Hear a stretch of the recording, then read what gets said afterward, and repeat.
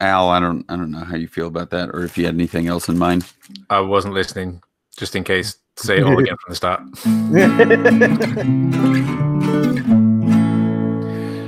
Hello and welcome. I'm Steve. And you know everything. And I'm Brett. There we go. And this is Fools with Tools, a podcast for the shop bought Saffron Man. Gentlemen, how are we? How is everyone? What's everyone up to? Brett. Oh, I get to go first. Hooray!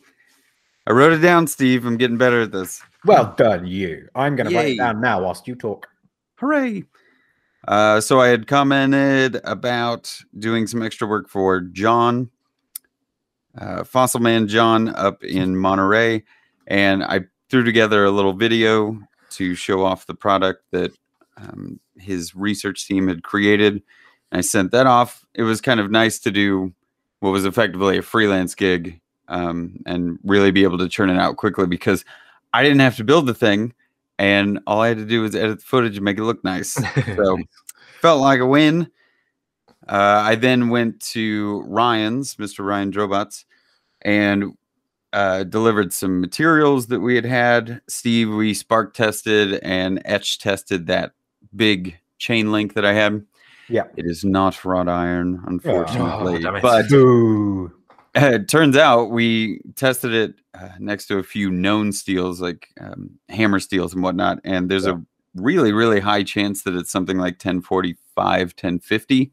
Nice. Because those thicker chains are made with a hardenable steel most of the time. Yeah. So still might end up with, like 400 pounds of hammer making steel. So that's a plus.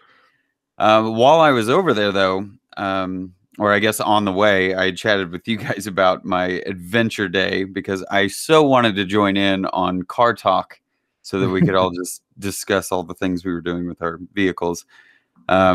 Started getting some really funny noises on the way over to the cabin to pick up materials. Got to Ryan's. Ryan is definitely one of those guys who knows a thing or two about a thing or two, especially when it comes to automotive.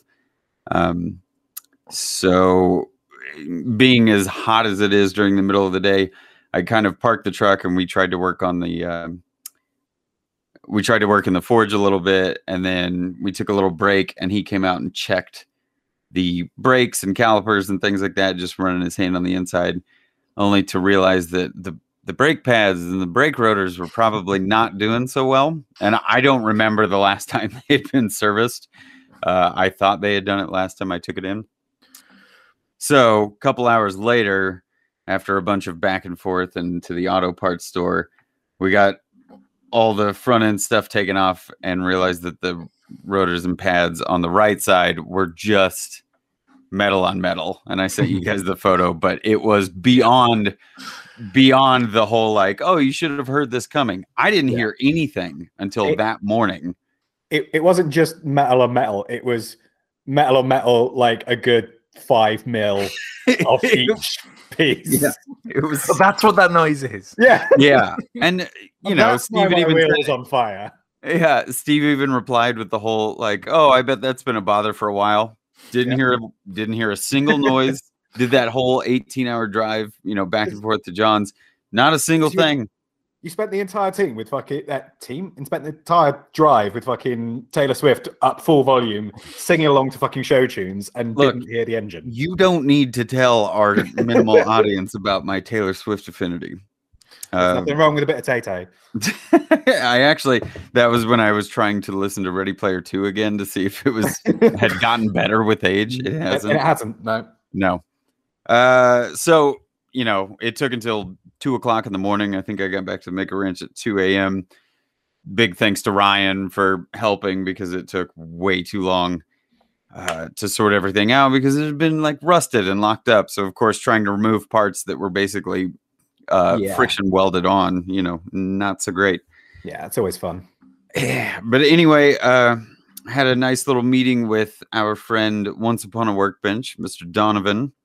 I should be helping him with a project. Well, it's pretty locked in at this point. I have to help him with a bit of forged hardware for a project he's working on. I'll go into more detail on that as he kind of talks about it. I'm not sure if he's keeping it secret. I am working on my next project. I had to go for a little bit of an idea session over the last few days, just to various antique stores and big box stores to come up with a lighting solution. I want to put some lights on they would be the insides of the doors of my shop, but when I open it to be able to use the deck space, I wanted some lighting out there, and I really want to try and use solar.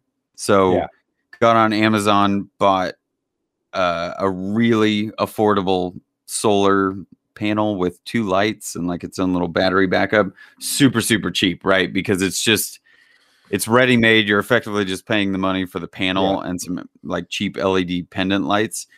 And of course, when I get it, everything's made of garbage material aside from the wiring and the solar panel. So the plan is to build everything else to make this system look nice with some pre-bought stuff that I'm obviously not going to try and hook up a LED system and do all that stuff myself. Not my forte, but I should be able to like get the rest of the material and the parts today and then hopefully work on it. It's a bit warm out and I'm not sure if I'm really that keen on going over and forging, because every time I've tried to do that when it's 95 degrees outside, I've ended up with the spins pretty heavy. 95 degrees? It's 30. What is that? 34? It's fucking hot. Yeah, it's fucking hot. So thought maybe we could discuss that, but I want to hear what you boys are up to and have been up to. The fucking brake rotor thing was ridiculous. It was so bad. But we'll bully you about that later. Al, what about you? What have you been up Brett, to? I may have to bend your ear on solar panels when you know kind of what you need and get a plan. Al, you'd be so proud of me. I actually cracked open the box yesterday and looked at the wiring and was like, I could redo this. Surely. I could totally redo this. Because that is on the plan for the van. So I'll have to send you a picture of the circuit board because it's actually it's beautiful. It's very minimal, but every single wire is actually labeled to the soldering connection, where it's like, this is to the solar panel. Oh, nice. This is to the switch. I was like, I've never seen one like this. It's beautiful. Oh, anyway, so they know that everything was garbage and you're going to have to replace it. So they planned ahead. I like that. There you go. I think my favorite circuit board like that is the one that's got it printed on. If you're reading this, you voided the warranty. Just printed on the circuit board. Brilliant. There you go. Nice. Talking of brake rotors, if anyone was unfortunate enough to catch the Virtually Crafty live festival that was on Saturday, you may have seen me more haphazardly than usual trying to build a smoker in an hour. Turns out it can't be done. Even with zero preparation, you can't build a smoker in an hour. My brother had the best of laughs and sent me a bunch of messages about it. He was watching you.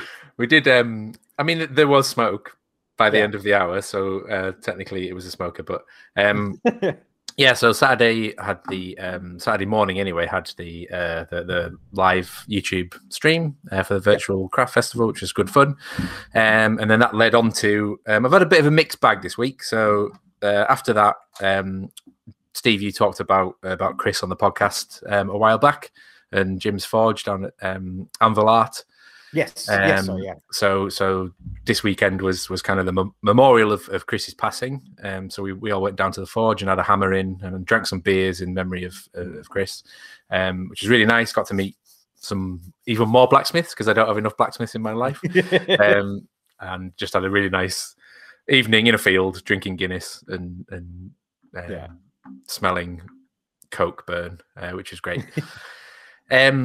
Rewind 24 hours, and unfortunately I found out that my friend passed on Friday. No. So again, it was another one of those kind of double-edged swords where we all knew it was coming at some point. He knew it was coming, and he's obviously been suffering and probably for the best, if that's a horrible thing to say. But, I said it last week on the podcast, he's lived a hell of a life. More than 5 lives of an average man. So he's certainly not missed out. And he was smoking cigarettes till the very last minute. So he went out how he wanted to, which I guess is all you can ask for, really. Yeah, it's something to kind of hold on to. And is this the gentleman across the street? Yeah, Dave across the road. So I'm sorry to hear, but that's okay, dude. I think the fact that he was still with it to the end and he knew what was going on and he was very kind of relaxed and just kind of bring it on kind of thing. Yeah, I think made it a lot easier for everyone else. And his wife now, had some good conversations with her. She's a nurse, so she's obviously been around this kind of thing a lot. Yeah. And again, has seen this coming for a long time. So I think it was a lot easier than just some weird freak passing of somebody. So it's again been very strange. The whole neighborhood got together. There's a guy down the road who brews beer, and within sort of 5 or 6 hours of us getting the news, he'd bottled and labeled a beer in Dave's honor. And so everyone had a bottle delivered on the doorstep like a milkman. So I've got it in the fridge chilling. I think we're all going to crack one open and sort of celebrate at some point. But I thought it was just a really nice touch. So it's been up and down this week, but mostly kind of heading up, just with positive memories of people and positive sort of, I hate to use the C word, Steve, but community kind of get-togethers and sort of using creativity as a way to remember people, which I think is great that these people have all been remembered for the great things that they make and the things that they do, and also getting people together. Like I now know these people because of these people, and I know Jim and I know all Jim's crazy mates now because of these people. So ended the week on a high. And just one last thing. It's the MOT tomorrow morning, so I've been all day on my back trying to fix up and make the final repairs. So hopefully, again, that will be some more good news to put shed a light on this week. Yeah, fingers crossed for that, because I thought the MOT was going to be on Saturday. Yeah, they were closed. Apparently, they had forgotten about the bank holiday weekend. And all the times and stuff on the website, they were like, "Oh yeah, we're open, and then we're open Monday if you want to come down Monday." So I rang them up. It's like, "No, we're closed. It's bank holiday." So, all right. Hey, can I ask you a quick question, Al? Did you flush the brake lines when you did all of this? Yes, and young Esteban helped me. Yes. Well played. Not something I've ever done before. It was really crucial. Really crucial. Really important. Yeah. Especially when you have been the reason behind my kerfuffle. Yeah. Absolutely. Yeah. And the liquid is not supposed to be brown. Not supposed to be brown and fizzy. So it took it took a long time for us to do that, because it obviously not been done for years and years and years. Yeah. You need a friend. You need a buddy. It's a 2-man job. It is. But yeah, man. I mean, it sounds like possibly not the best of weeks for you, but it sounds like you've taken some good things from it, and I think that's the most anyone can ask from something like that. So fair play to you for taking it in your stride, as it were. I was going to ask as well, with regards to the thing down at Anvil Art. You said the lovely smell of burning coke. I'm assuming there must at least have been a smoker of some description going as well. By the time I got there, Jim was absolutely steaming, and he'd obviously had absolutely no intention of cooking anything. It was like a packet of sausages. Yeah, okay, fair enough. Sort of middle of the night, like 1 o'clock, he got some chicken shawarma out that he'd had marinating and put it on the coals, and it was absolutely stunning. But he's like, by that point, he could have served us anything. And, you know. Did he do his usual thing where he starts singing his shirt off when he's cooking shawarma? There was no shinging. No, there was no swinging. I was a bit disappointed. Oh man, honestly, that was one of the best nights I think I've ever had. Yes, I'm almost disappointed that there was no shawarma singing, but no, it sounds like it was.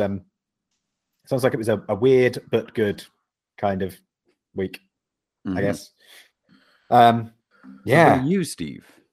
What about me? What have I done? I've had a bit of a weird week myself. I haven't really done a whole heap in terms of productivity stuff, because I had my first jab on Thursday. And Wednesday afternoon, I put my back out, which was super fun. So I had to go get my, when I was at the vaccination center, there was, you walk in and you've got to do your check-in and everything else. And because as you check in, there was like a trestle table with like all the bits on it. And there was this 50-year-old woman sat there with like a 19-year-old lad that was helping her out, and she was just being very nice and sweet and lovely to everyone, and be like, "You're right, dear. How can I help? Yeah, what's your name?" And going through all this, and she gave me my thing, and then said, "Are you okay?" Because she could see me kind of struggling with my back a little bit, and I was like, "Oh yeah, no, I put my back out yesterday, moving some stuff around." And she went, What you need, dear, is you need a nice young lady and a nice pair of stilettos to just walk up and down your back." Oh, golly. And it was great because the poor kid's face just went like, "What did she just say?" And obviously, being me, I couldn't resist the opportunity to turn around and say, "Is that an offer?" And then got the rest of the crowd, or the rest of the line, kind of laughing and giggling. There you go. Yeah. But yeah, that was good. Got that done. So hopefully the second jab is already booked in for August. So by the middle of August, I will be fully vaccinated. Yeah. Yeah, we basically spent most of this week in work just getting stuff ready for the first classes. So I've been getting the coal forges all rigged up and working, giving them a tune up. Had to make some repairs to a couple of them because when we did the original design, there was a fatal flaw, which was that the ash gate was not put into the design.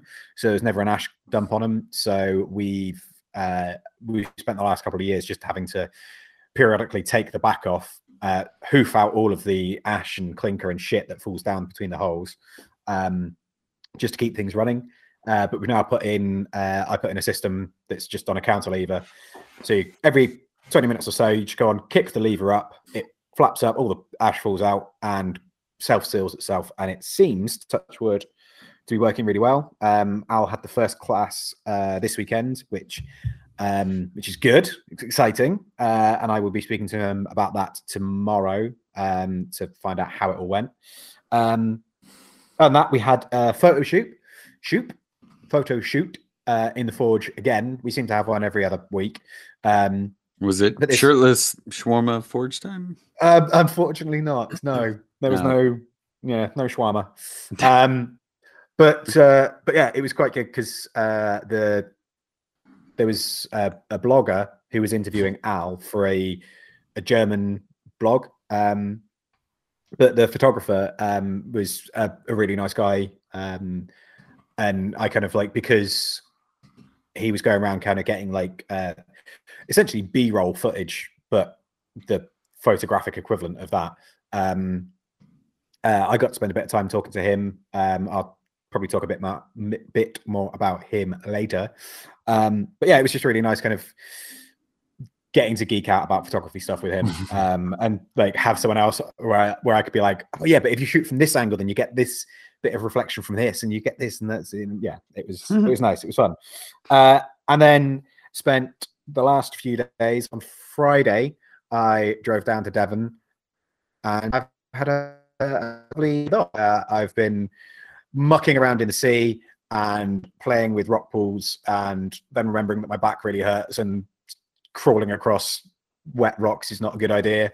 And that's very beautifully into our topic this week, which is essentially that, the whole cost benefit analysis of whether it's worth start building something completely from scratch or getting something and shop bought and improving on it.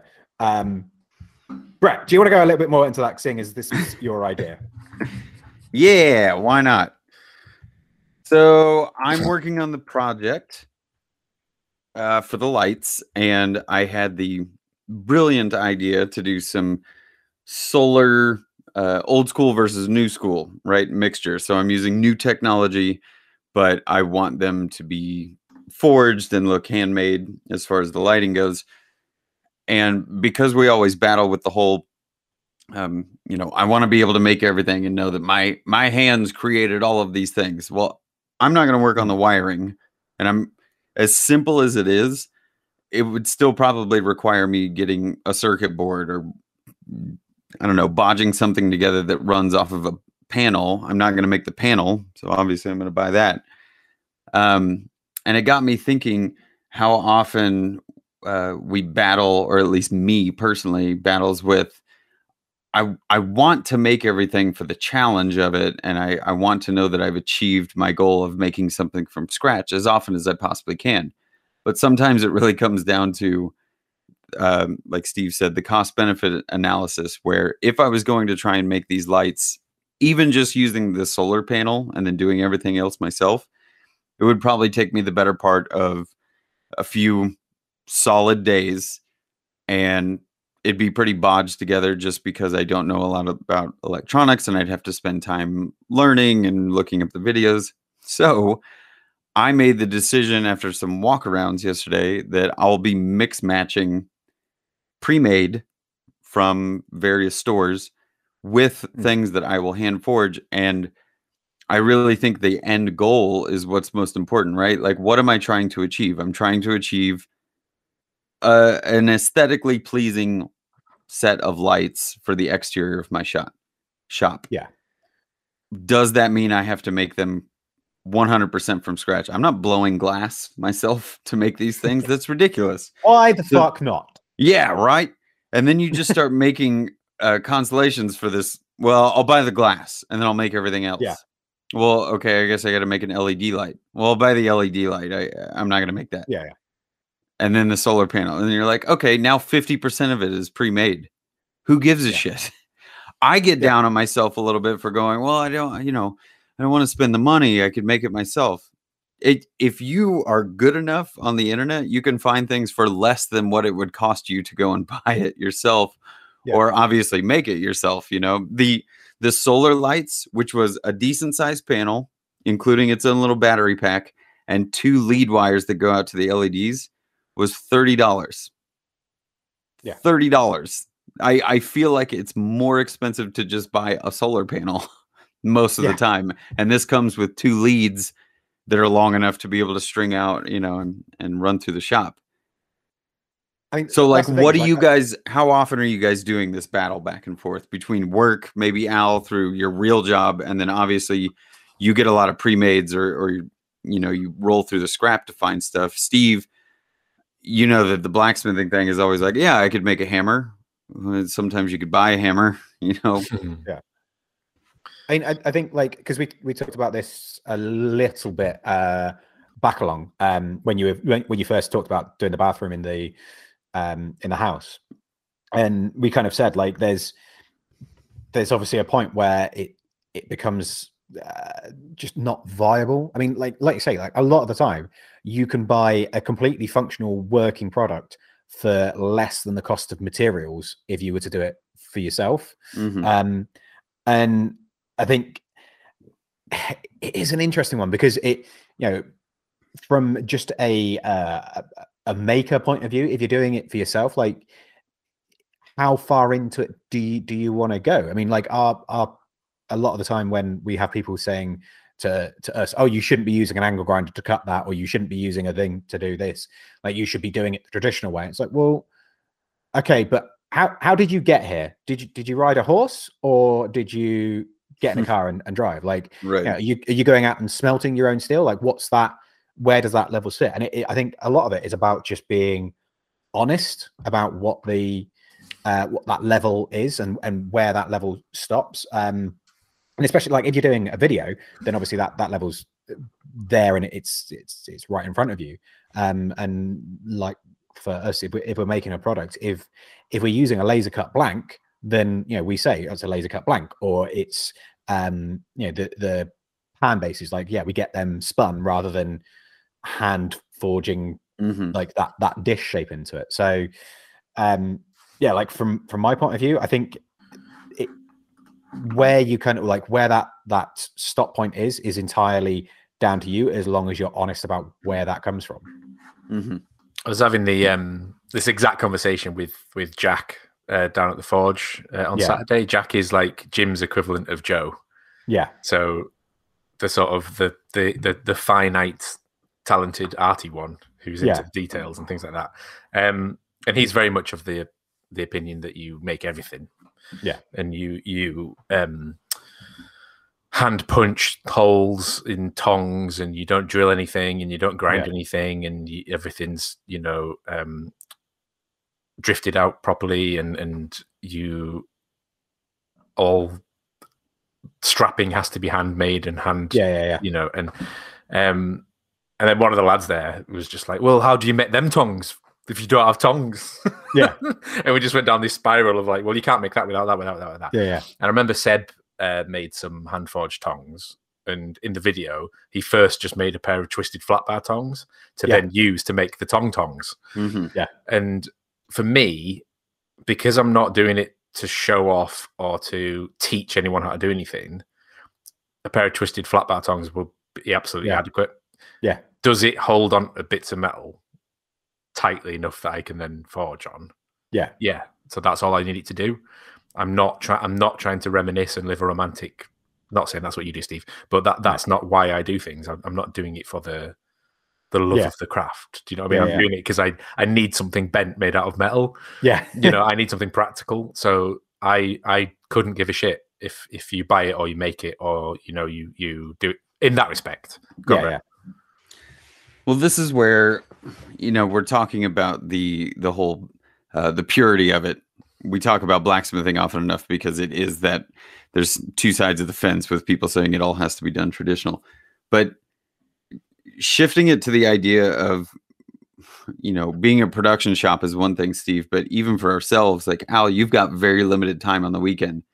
So if it was the idea that you could smelt your own aluminum and then make it into something and then have a heat sink that you created on some piece of equipment that you put together, like how often are you being able to use pre-made assets at your job? We've talked about that before. You save colorways or little vector assets because that it's just saving time to achieve the same goal.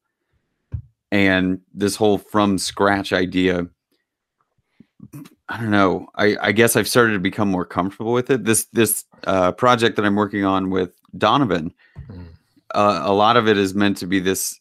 It's supposed to have the look of, hand forged from stock, all of these things.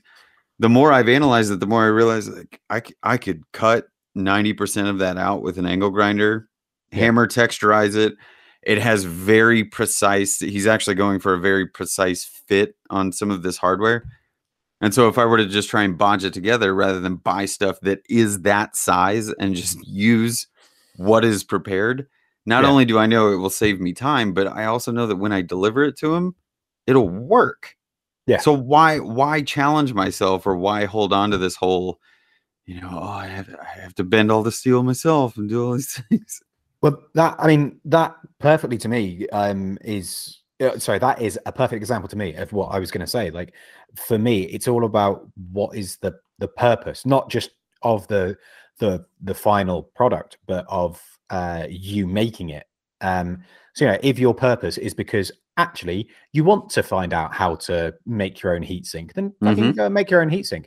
If it's just making a heatsink is just a means to an end, then just go out and buy a pre-made one. Like for us, for example, the teaching workshop, we were talking the other day about getting some new hammers for it, and we've ummed and ahed, and we've talked about the fact that we'd love to spend a bit of time and make our own hammers, and like make a load of hammers for all the students.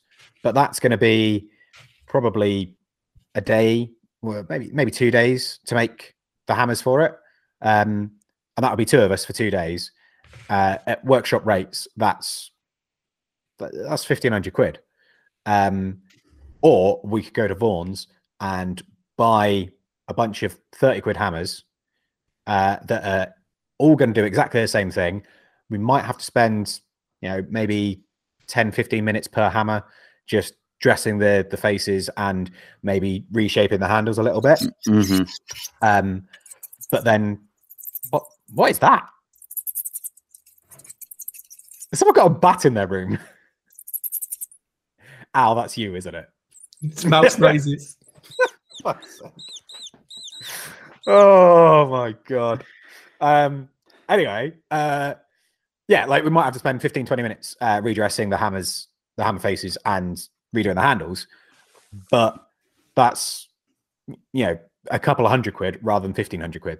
And it's just it has no benefit for us to make them ourselves other than pride of being able to say, oh, we made these hammers. Like if we get a chance further down the line and we're like, actually we want to make a bunch of hammers anyway for whatever reason, then yeah, we could make them and we could use the practice ones as the student hammers or something like that. But in terms of just getting to the end goal, there is no reason for us to make our own hammers and our own tongs and stuff like that when there's so much easier for us to buy them. Like our purpose is not to make tools for teaching. Our purpose is to teach and to make the products that we sell. Do you guys recall during Rory's blacksmithing class, he made a comment that I've kind of held on to for the last couple of years, but he was talking to the folks about what it means to create these organic shapes. I think we were talking about the leaf specifically, where he said so much of blacksmithing was about turning whatever the original stock was into something that doesn't look like the original stock.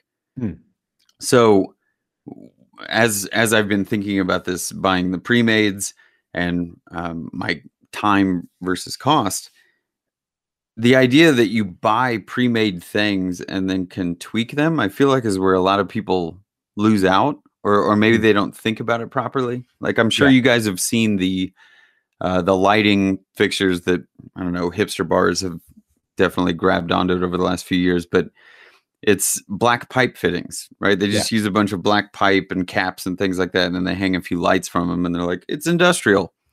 There's absolutely nothing wrong with that aesthetic or that style. They serve a really great purpose. You see the shelves that people make out of them where it's an L bracket, a flange at the end, you plug the flange into the wall, and then you get to hang your shelves off of it. Like, job's done.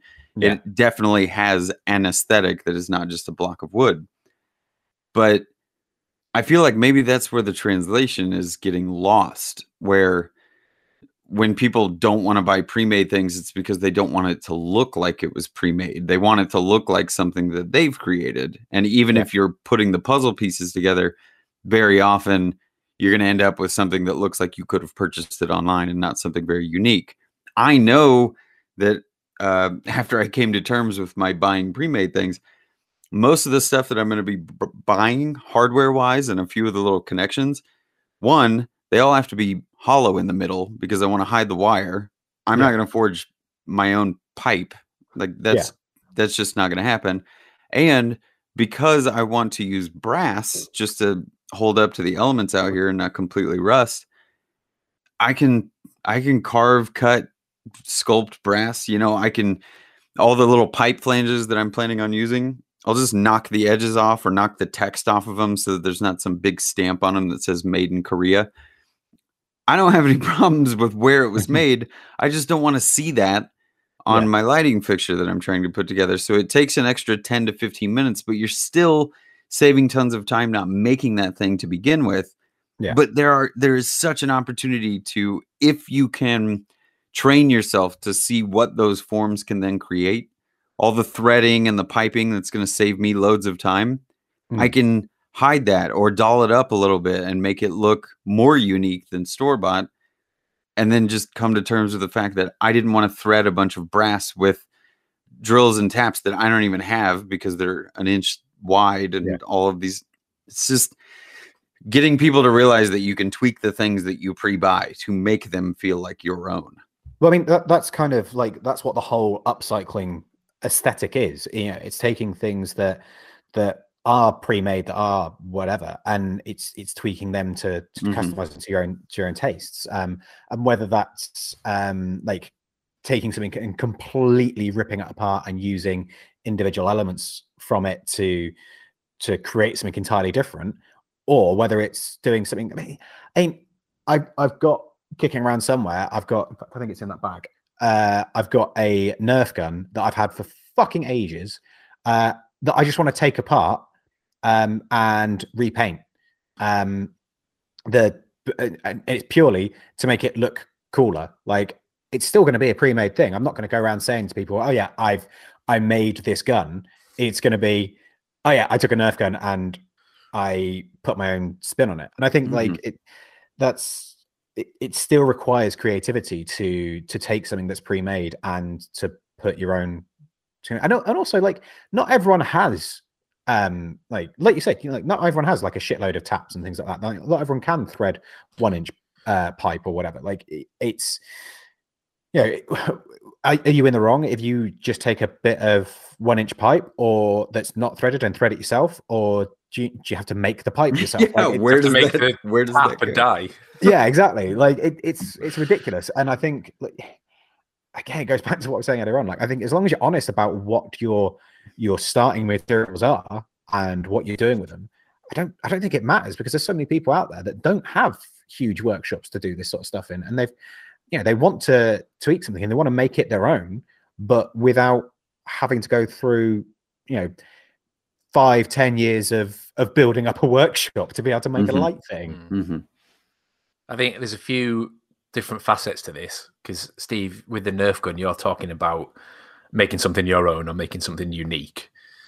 And Brett, you're talking about taps and threading and pipe fittings and stuff. And that might be that it needs to be of a certain standard. Like I'd rather buy stuff like that, knowing that it's got a 5-year warranty against leaks. You know, it might be romantic to make your own, but do I have the precision engineering and tools and specs and backlash in my lathe in order to make plumbing fittings? It's just not practical. Like and even the quality of the material. Like, are you going to get the right quality brass that's able to do it, or are you just making with what you've got? So I think some things need to 100% be bought just for all the practical reasons.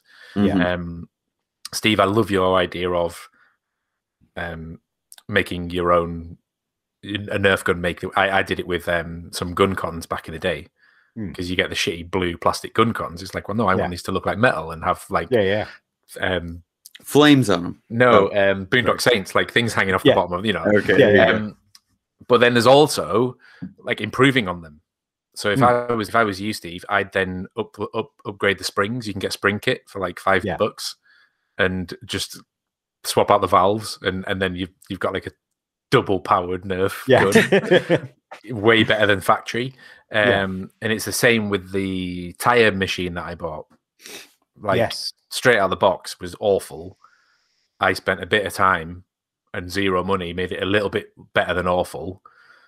Steve, you and I had a frightening experience with it, but if I'd have then spent another morning and thrown maybe another 50 quid at it could be a real pleasure to use and a really good tool versus the cheap stamped lowest common denominator machine that comes from China.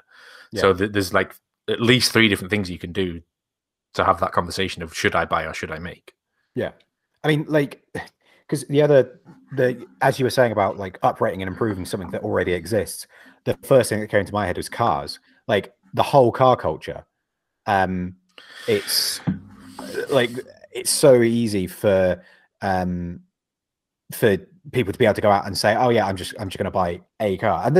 And even with the car culture that exists nowadays, like people still pay someone else to go and make their own custom car for them rather than doing the work themselves. And like there's obviously a question there of like, oh, well, the whole built not bought thing. It's like, well, yeah, but you've got someone else to build it for you. But does that devalue the car itself, or is that car actually better because it was made by someone who does that for a living and all of this? And that, most people that do car customization, they start off with, a shitty Nova or a Ford Escort or whatever, and they do a little bit of work on that. They drop the springs a little bit and they put a loud exhaust on, and they don't do anything that actually improves it, but they just do the aesthetic things that look cool. And then they learn more about it. And I think that's one of the great things about it, is the fact that you start off with those simple little things, and then you get further and further into it as you gain more confidence. Because again, with electronics is one of those things that just fucking terrifies me, because I just don't know enough about it. But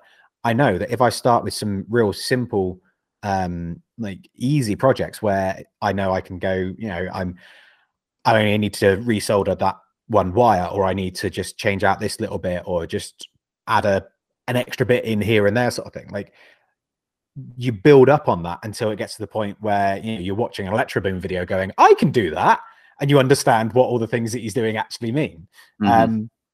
So yeah, I think like doing the kind of buying something and tinkering with it, I think it's a fucking brilliant way to get into making in general. And I think there's a lot of kind of like gatekeeping and snobbery around it, where it's like, oh no, if you're not doing it properly, if you don't make it all yourself, it's like bollocks. Like, people like that annoy me because they're using a drill that they bought from a shop. They didn't make their own drill. I'm sure someone will turn around and say, well, actually, I've made my own fucking hand tools. I don't care. And I just, yeah, I think, again, like I said at the beginning, I think as long as you're honest about what you're doing, then I don't think there's any issue at all with buying something and improving on it, or taking it apart and using bits of it to do something else with. Just to throw in a bit more complication to the equation. Do it. Brett, I think you touched on it earlier, but obviously Steve butted in, was about kind of outsourcing. And Steve, I know you get, like, for instance, the pan spun. Yeah. Because it's a hell of a lot easier than fucking beating them out, and it's consistent, and you get to decide the specs and stuff. So at work, it might be that we need like an illustration commissioning or animation doing. So it's like, go to the pros, go to someone who's a professional illustrator, a professional animator, or a typographer. And it's like their skill set is precise and they know how to craft things in a certain way. The challenge, and they'll take less time than we will. Yeah. There's always this fear of this external cost. Like, internally, the bean counters shit themselves whenever we say we're going to hire a typographer. And then the client tends to shit themselves as well because it sounds expensive. It's like, well, can't you just do it? What are we paying you for? Can't you just, do you not know how to do type? It's like, yeah, we do, but it's going to be cheaper, better, more efficient, more professional if we get the actual professional to do it. However, again, the other curveball of that is we are the ones that are the creative direction on that. Yeah. So you're not going to an artist and saying, paint me a picture. You're going to an artist and saying, paint me a picture that looks exactly like this. Yeah. Using these exact colors, this exact paintbrush, this exact canvas. And then suddenly it doesn't become as efficient anymore. So I've spent more time directing someone how to do animation, and I could have done it myself. And I have done it myself. There's been dozens of times where I've just gone, thank you very much. Really appreciate what you're doing. I'll do it myself. Yeah. Even though I'm not as technically gifted as they are, I know what's needed. I know what the client wants, and I know the technical parameters of it. So I'll just do it myself. Yeah. Would it have been nicer to have someone else to do it? Yes. So like the logo that we did for work that I showed you guys, the kind of 3D spinning thing, that was Alec Troshut, who's a illustrator and typographer. Nobody in our studio would have ever been able to do that. Yeah. It was so unique and abstract and bizarre and, of a style that it had to be him to do it. So yes, we directed him. Yes, we kind of told him that bit needs to be a bit fatter, that, it needs to be balanced more just from a creative point of view. But he was the one that created that, and we had to pay him for it. There was no shortcuts with that. And I think like that kind of shows a bit of a maturity as well as to whether it's like knowing when it's worth going, actually, I'm going to do this myself. And when it's worth going, you know what, this is better letting someone else do that because I cannot do it to the quality that they can. Oh, yes. I think that speaks to the parts that I'm buying too, because we've already talked about it, but like there's no way I'm going to be able to knock together the kind of threading and connections that I need. So why not rely on these pre-made parts where they're made to do the exact thing? Yeah. Like, I can check my ego and go, yeah, they're, regardless of whether there's a bin of them and they're all the same and it's not an individual part that I had somebody make and I know their name, I'm fine with it. Yeah.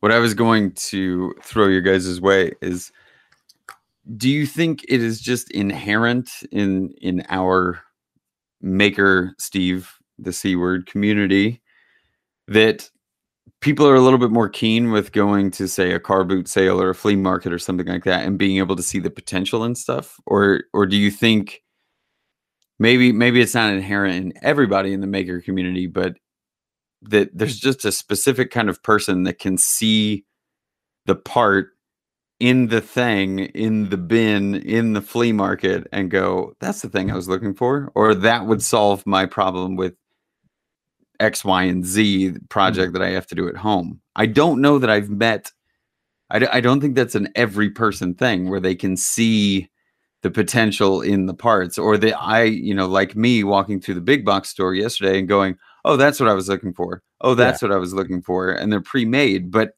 if you look at it as an individual piece, and somebody was like, I want to make a lighting fixture, I don't think everybody's able to do that translation and figure out how all those bits go together. And to be fair, I don't think it's even like just within the maker community. I think like that's something that's outside of like this kind of thing. And I think like there's that for those people that can see that potential, I think that falls into two categories, and that's people that can look at something and go, that's got potential as a thing. I don't know what for yet, but I know I want to keep that and put that to one side, and I'm going to use that later. Laura is a perfect example of that. Like she's got a wonderful collection of random shit that she doesn't have a specific use for, but she knows she will like one day a project will come along and she'll go, fuck yeah, that's perfect for it. And the other one is the kind of people that have something in mind, and whilst they're going around, they see something and go, oh yes, that thing is absolutely perfect for that. Or they'll look at something and instantly go, I can see that becoming a ray gun, or I can see that becoming a rocket ship or whatever. Tom Peterson. Yes, he's exactly who I was thinking of. And then I think there's the third category, which is what I fall into, which is looking at something and going, that's really cool. And that's it. That's where the thought kind of stopped. Because I'm fucking terrible at shit like that. Like I really struggle finding something and being able to see a use beyond its intended use, or a purpose beyond its intended purpose, just because that's not how my brain works. So doing stuff like that sometimes struggles, and that's why you end up with people that make those fucking, like, they get a really nice wooden hand plane and just drill a hole in it and stick a filament bulb in, and that's it. It's like that's not creative. You've literally just drilled a hole and put a bulb in it. That's kind of thing Tim makes. Yes, yeah, exactly. There you go. Well, this is why I bring it up. Is, do you think it's something that you can train yourself to do, or you think there are exercises? Now, I will throw my little drawing exercise in the hat, or in the circle, and say that I think that had a bigger influence on me, and I know I've commented on it before. I think my mom putting me through that little let's make the doodle into something exercise ended up feeding into a lot of my creativity, or being able to see the potential in something that is inherently not useful, right? A few chicken scratches on a page is not anything. It's not representative. It's not art. You can't even justify it as like pre-thought, because it's not even on the Pollock scale of, I meant to make these marks exactly here, and I let the pencil do what it's doing. But I think that really served a purpose with me being able to walk through. Yes, the antique store or the flea market is where I would prefer to find all of my things. You know, stuff that's been pre-used, has a story behind it. I'm able to create this romantic reuse of the material. The big box store takes some of the romanticism out of it, but I'm still able to look at it as just puzzle pieces. I know what I'm trying to achieve, but I think it takes training. And do you think everybody's susceptible to that, or can accept that kind of training? Or do you think it's just like Steve saying, he's just kind of wired that way, and it may be more difficult to get you into that mode? I think it is something that's doable, but I think you like, as in like trainable. But you do have to kind of train your brain to do it a little bit. Like, I think the the kind of analogy for me is Lego sets. So when I was a kid, we had a plastic tub that was just full of all random kind of bits of Lego, and I could make, like, I could quite happily sit there and I could make whatever I wanted out of that. But if you gave me a Lego set and said, right, this is a police station, or this is a blacksmith workshop, or whatever, I would have to sit there and meticulously put it all together in the right way. I wouldn't be able to deviate from that intended purpose until I'd made it, right, okay, and then it gets torn up, and then it goes into the bucket of all the other Lego stuff, and then it can be whatever I want to make. Sort of. Okay. But I think, like, so for me, if I was to take I can't think of something like a drill press or something like that, and if I was to take that apart and take every single bit of it apart, undo every nut and bolt, and put it in a pile in the corner, part of my head would still be like, that's a drill press. That's all meant to be a drill press. But if I then mixed up with a load of other random bits of things, then I can start breaking it down into individual pieces and go, oh, actually, that's a really nice thing, and I could use that for, like, I could use that individual piece for something else.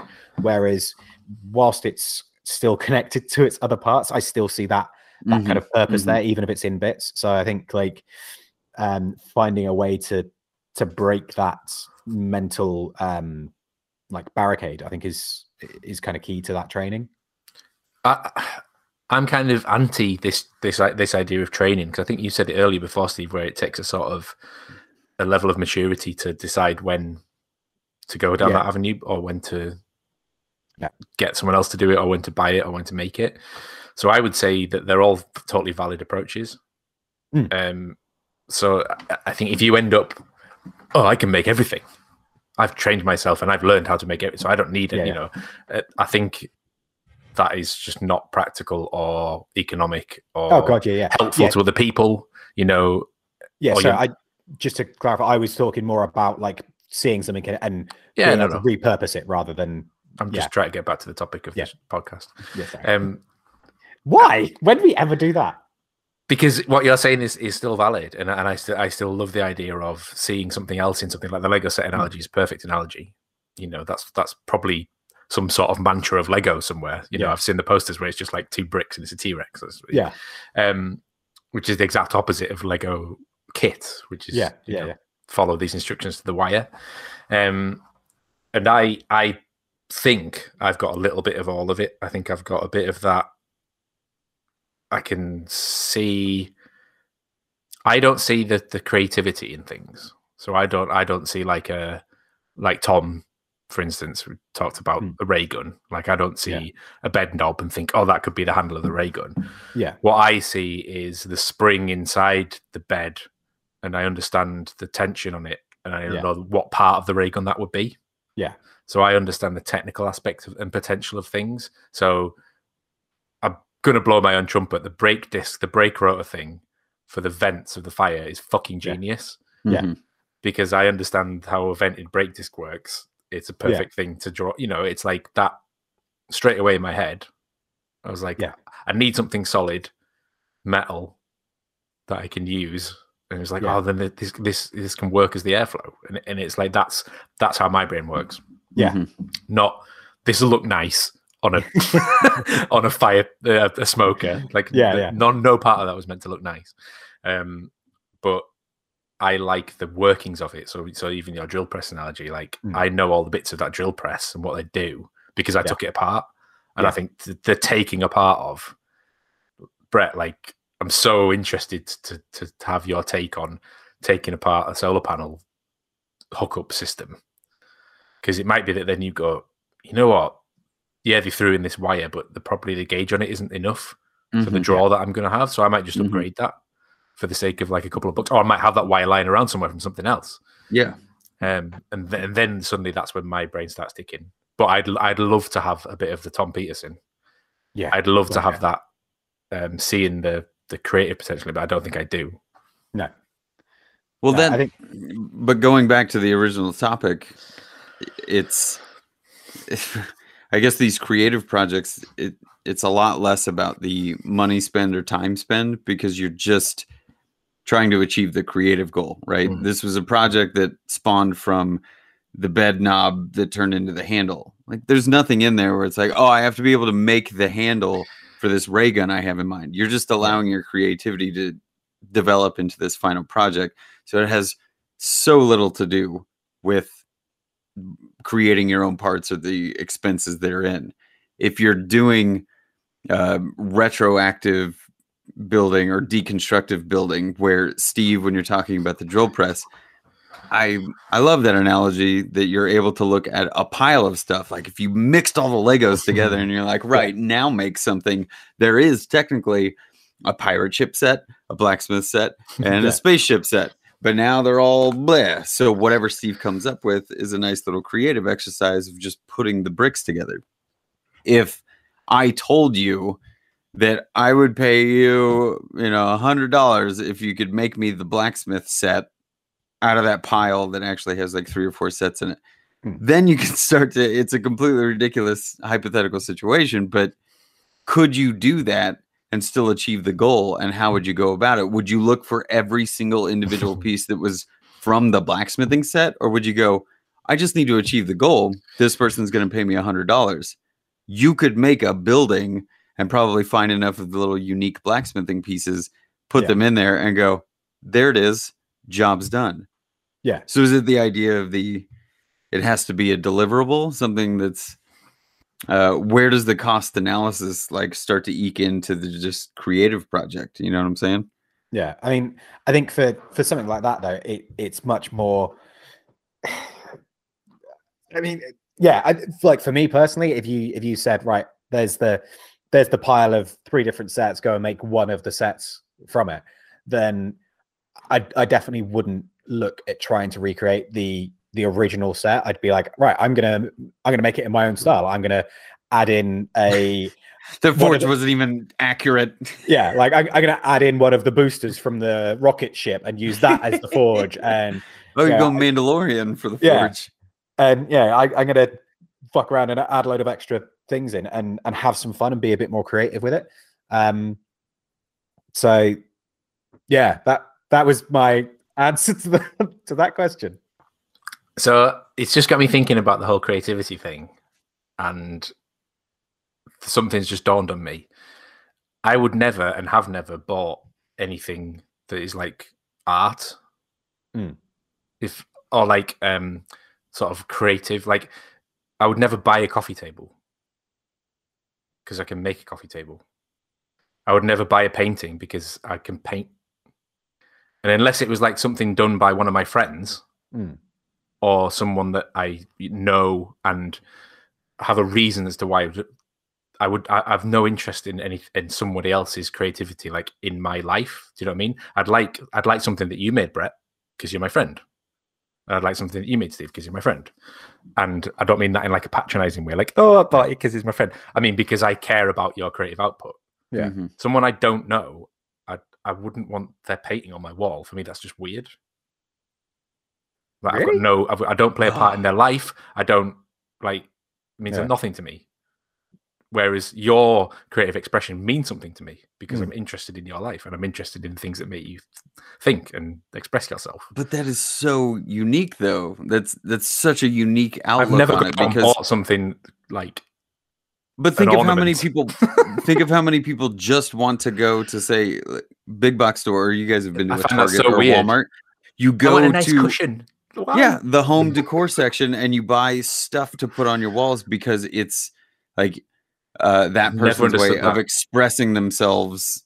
But they're not. It's somebody else's expression. That's what I'm saying. But in that personality, that personality sees it as, well, I put these things together to express my creativity or my personality or my vibe. The idea that you go and buy an entire set, like you walk in and go, right, I want that living room, and then it just gets dropped into your place. And what is the approach that, well, I would have done this. I would have done this myself, but they just sold it as a set. I would have built the blacksmithing forge Lego thing with myself, but I bought the pre-made one because they were all the same colors and If by some fluke it was exactly what you had in your head, Yeah. but was already existed in a store, I'd be like, they nailed it. I'm going to buy the shit out of that. But I think like for a lot of that, I think is like, so yes, obviously there are people that will go to IKEA and they'll say, oh, that setup, that's exactly what I want, because they don't want to build a room for themselves. Like I love buying art and sculptures and stuff like that. I wish I could afford to do more. I wish I had more room for it, because I don't make a connection with the person that made that piece of art. I make a connection with that piece of art. It's what it says to me. It's how it speaks to me.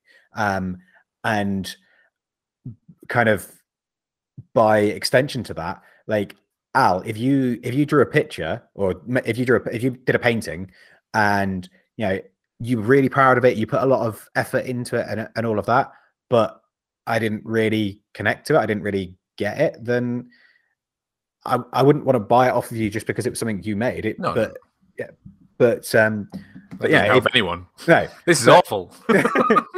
but yeah, I've got like photos on my walls that are from that are by other photographers, and I've got stuff in my house that was painted by people that I've never met, or made by someone that I've never met, because I find that thing interesting. And don't get me wrong, like I would much rather if there was two identical things and one was made by Andy Pugh and one was made by random person from Liverpool.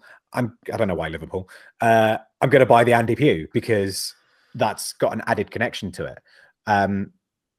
But again, this is going into the whole kind of art discussion of like, what is art and what does it do? And it is that again. Yeah, it's just about like what makes what sparks something in me, and if something sparks something in me, then I want it in the house. Like it's yeah, I guess it's just about what works for you. Like I wouldn't want the entire house to be furniture that I'd made and art that I'd made and all of that, because I would just see it as being surrounded by imperfection, because I would see every single fault in every single thing constantly. Whereas something that someone else has made, I can look at and go, I appreciate these things about it, and I'm not worried about how it's made. I'm not worried about the techniques that they used or anything else. I am just purely interested in the end product, which again goes back nicely to what we were talking about in the beginning of the purpose of it.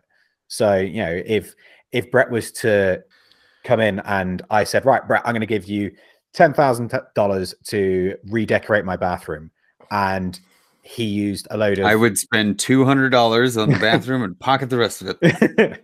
Yeah, he might go in and buy a load of pre-made bits and put his own... Give me the bits! Or it might even just be the fact that he bought a load of pre-made bits, but put them together in a unique way, sort of thing. Like that's what I'm paying for, is that kind of that aesthetic. Over the... I wouldn't care if he brought the pre-made bits or if he'd hand forged every single piece. It would be about the end result. Right. This is so interesting though, because now I'm just thinking about Al being so anti commercialism, which is so why would I spend money on anything that is meant to express my creativity? Where shops full of like art just like blows my mind. Like paintings in IKEA, I just can't get my head around it. That is a massive part of the world economy, is people just buying stuff to have like a connection, an emotional connection with the thing that there are 10,000 love or whatever it is. Oh yeah, that's all it is. I can't stand those, but I am a person who owns a handful of like resin art Dunnies and things like that are mass produced. It comes from an artist who originally designed them, and so it has its own unique spin. But like, I have a Bender, Futurama Kid Robot Bender that's 3 inches tall. It's just a little plastic toy. That's different to me though. That comes from a story, so you're invested in everything linked to that. Do you know what I mean? I fully appreciate that, because it has a meaning to me. Yeah, it has a meaning to me before I saw the object. So I could have a sculpture of something from a movie. You know what I mean? Because to me there's an inbuilt purpose for it and a meaning for it. Yeah. Right. But the idea that you could technically make one, I'd rather do that. Okay. So I'd rather build the bender thing myself, or Right. have you build a bender thing for it, and then it's like, oh, it's the little bender that Brett beat me. That would mean a million times more to me. But do you think putting it on yourself as being like, oh man, I could make that little bender doll?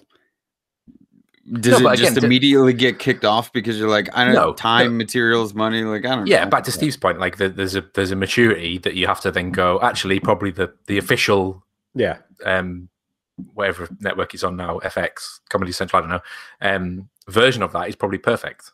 Yeah, and doesn't need me fucking around and faffing about and making it awful and worse. So in that respect, I definitely get that one. Yeah, and it'd probably come with lots of nice little unknown little booklets and cool shit in a nice box. So then, like that side of commercialism, I totally buy into. But there's a connection there for me, a meaning. Fair enough. But then I think, like I say, I think with a lot of stuff like that, you kind of that connection, that meaning is something that you decide on yourself, and that connection, that meaning might just literally be, that's a pretty thing and I like it. It makes me happy to look at it. Therefore, I want it in my house. I don't think there's anything wrong with that. In fact, that's why we end up with cushions in your house, Steve. Nobody needs them. I fuck off. I have loads of cushions, and I fucking love having cushions in my house because they're comfortable. Like pillows are comfortable. Yeah, but pillows you rest your head on. Cushions get in the way. No, cushions are fucking great. Cushions are like, if you've got a sofa like mine, like you need cushions on it. I was going to say something then, but because Brett's going on for some reason, I just feel like dragging this out a little bit more. Because cushions are spiffing.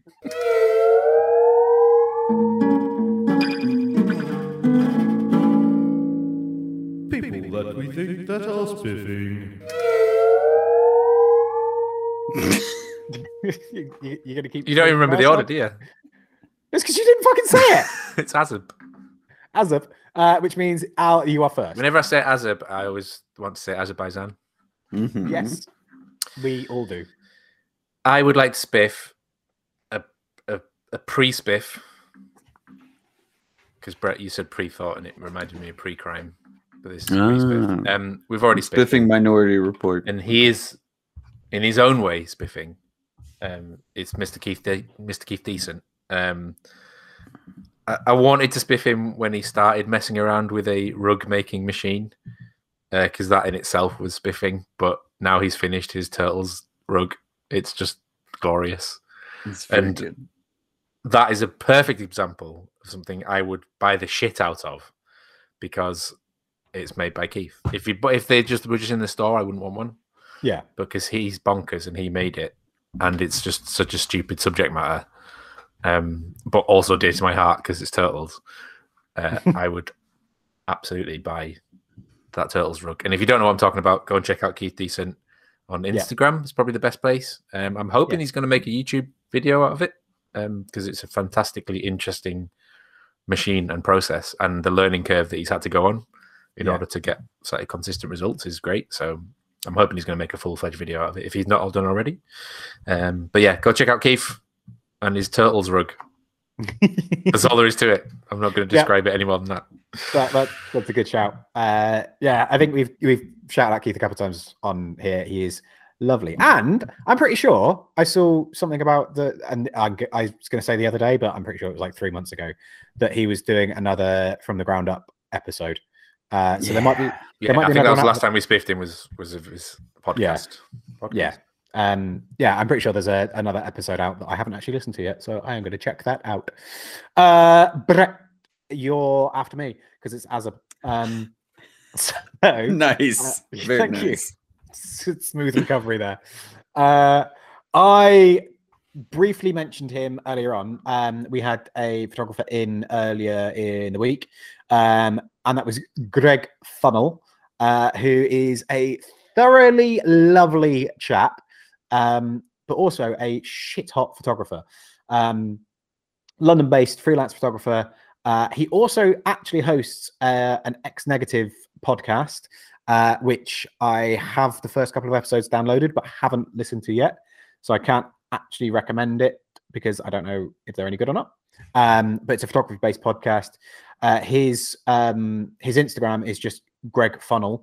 but he also has a Weekend Woodsman Instagram account as well, because I don't know if you guys have the same sort of thing. Like my Moonshine Metalworks account is all just fucking lots of blacksmiths, lots of makers, and I kind of almost get lost, like almost get snowblind to it all. So it's quite nice having my personal account as well, because it means I get to see some of the other stuff that I'm interested in. And Greg was having the same problem, that his work account was all like very professional photographers and stuff like that, and he wasn't really getting to see the stuff that inspired him and kept him interested. So he's got the Weekend Woodsman as his kind of personal account, I guess, where he's following like more crafty people and stuff like that. And then the Greg Funnel one, which is all of his actual photography work, and there is just some fantastic shots on there. And it's everything from, like, there's a little bit of street photography, there's some landscape stuff, there's a lot of portrait stuff. A lot of what he does is portrait stuff, but some of the street photography is fantastic. And he's been all over the world shooting. He was shooting for National Geographic for a while as well. So yeah, there's some really interesting things on there, and just quite nice and inspiring photos. So yeah, go check out Greg, because he's lovely. Yeah, Brett, now it's you. Hooray! So with all of the housework and just learning more stuff going on inside the renovation of the cabin, I have been following Carpentry by Mar. Have I talked about this guy before? No, I don't think so. Anyway, so he's mainly just an Instagrammer with a pretty hefty following. He does carpentry tips and framing. You know, if you have a bowed 2x4, here's a couple of tricks to figure it out. Cutting, molding, and all of this weird thing, or all of these weird techniques to just avoid math or just use the building in space techniques. Yeah, he's got 500,000 followers on Instagram. Kind of a big deal. I think one of the ones that everybody was seeing was him adjusting the door hinges where the door wasn't closing all the way. And it's like an Instagram reel. And then he just shows how he bends the plate a little bit back, and then like the door seat's right. Anyway, he's a delightful guy in his videos. I've never exchanged any messages with him, but I've heard through the grapevine that he's totally just he's an everyday working guy that just happens to show a lot of really cool tips for the carpentry that he does. I am learning things just by watching these super short videos that he produces. He just shoots them on the fly, and it's like, hey, if you're ever dealing with this, I'm going to show you how to fix it. And then at the end of almost every video, he's like, well, I hope that helps, and then just gives a thumbs up. Zero ego, never too much energy, and doesn't yell at you the whole time like, hey, well, I'll show you how to do. It's just a guy that just talks to you. It's as if you were on the job site with him. He's like, hey, let me show you how I'm going to fix this thing. This is a cool thing I learned. Yeah, great. And then you just put it in your back pocket. Oh, nice. Yeah, it's been enjoyable. But anybody that's doing any kind of housework, or just maybe feels like rifling through all of his tips and tricks, especially some of his speed square usage. The speed square still eludes me a little bit in terms of all the markings and measurements that you can use it for. He has a series of videos, and just every now and then he'll post something about using a speed square to do certain things. I just want to get better at all that. So, Carpentry by Mar. Cool. Yeah, good shout.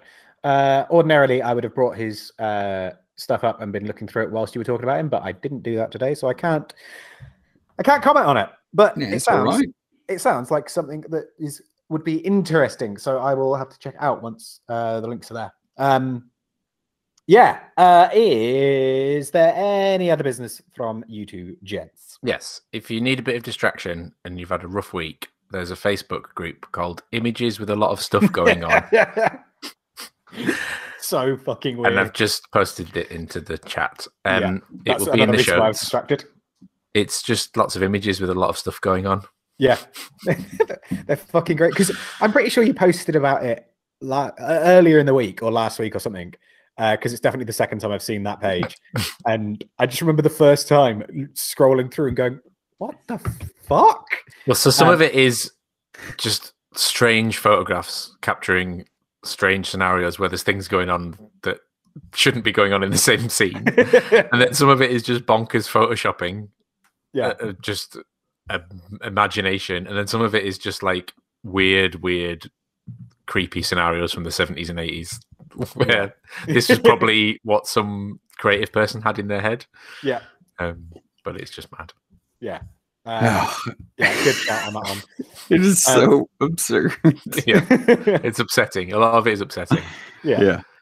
I also have a little bit of AOB, and that is bidding a fond farewell to the Makers International guys.